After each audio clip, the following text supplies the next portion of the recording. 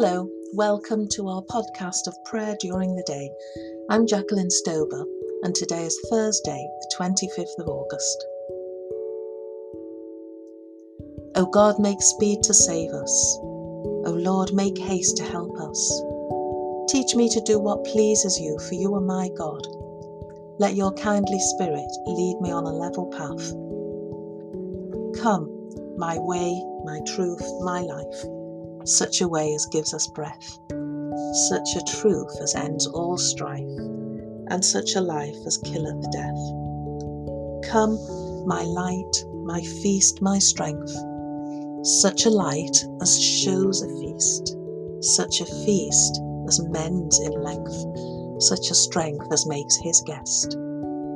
Come, my joy, my love, my heart, such a joy as none can move, such a love as none can part, such a heart as joys in love.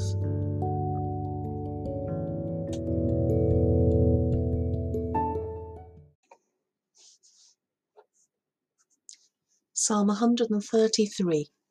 Mercy and truth are met together, righteousness and peace have kissed each other.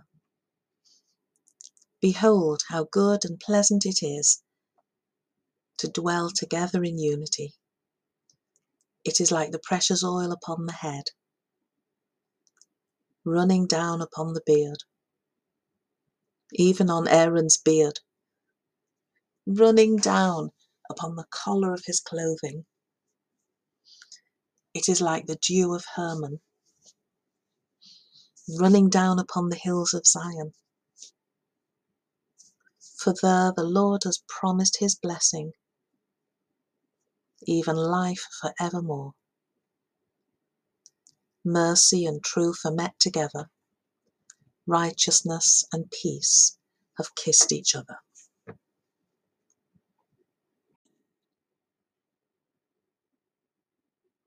And now a short reading from Deuteronomy 15.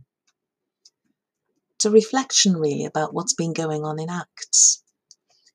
If there is anyone among you in need, a member of your community, in any of your towns, within the land that the Lord your God is giving you, do not be hard-hearted or tight-fisted towards your needy neighbour.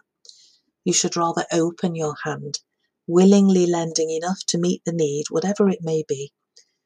Give liberally and be ungrudging when you do so. For on this account the Lord your God will bless you in all your work and in all that you undertake. Since there will never cease to be someone in need on the earth, I therefore command you, open your hand to the poor and needy neighbour in your land.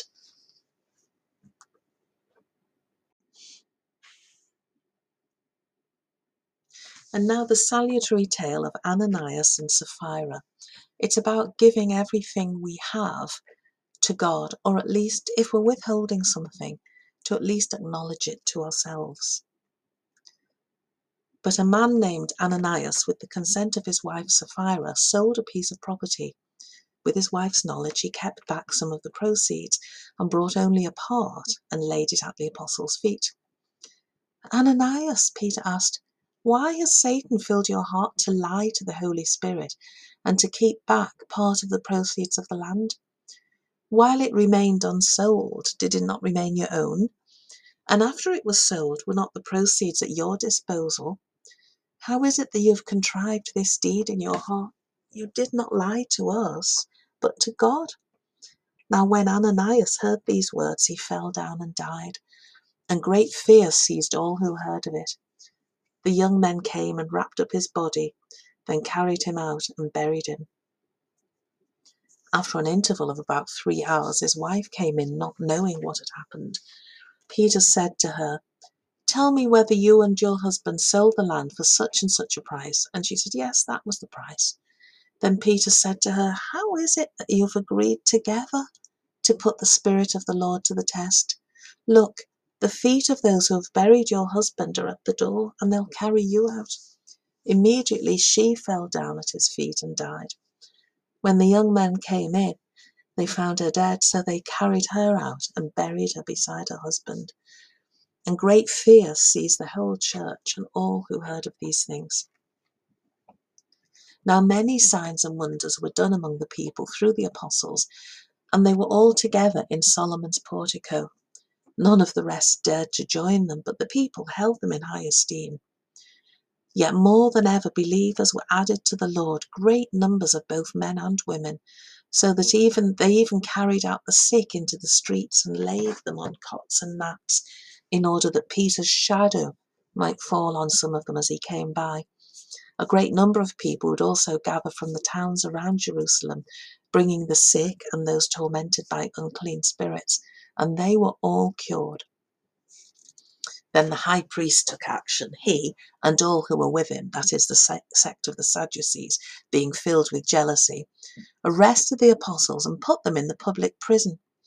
But during the night, an angel of the Lord opened the prison doors, brought them out, and said, "Go, stand in the temple and tell the people the whole message about this life." When they heard this, they entered the temple at daybreak and went on with their teaching. When the high priest and those with him arrived, they called together the council and the whole body of the elders of Israel, and sent to the prison to have them brought.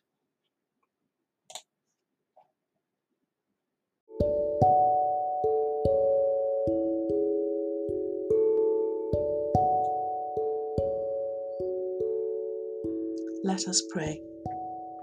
Mercy and truth are met together. Righteousness and peace have kissed each other. Grant to your people, good Lord, the spirit of unity, that they may dwell together in your love, and so bear to the world the ointment of your healing and the dew of your blessing, through Jesus Christ our Lord. O gracious and holy Father, give us wisdom to perceive you, diligence to seek you, patience to wait for you, eyes to behold you, a heart to meditate upon you, and a life to proclaim you, through the power of the Spirit of Jesus Christ our Lord. Let your merciful ears, O Lord, be open to the prayers of your humble servants, and that they may obtain their petitions, make them to ask such things as shall please you. Our Father, who art in heaven, hallowed be thy name. Thy kingdom come, thy will be done, on earth as it is in heaven. Give us this day our daily bread, and forgive us our trespasses, as we forgive those who trespass against us. And lead us not into temptation, but deliver us from evil. For thine is the kingdom, the power, and the glory, for ever and ever. Amen. May God kindle in us the fire of love,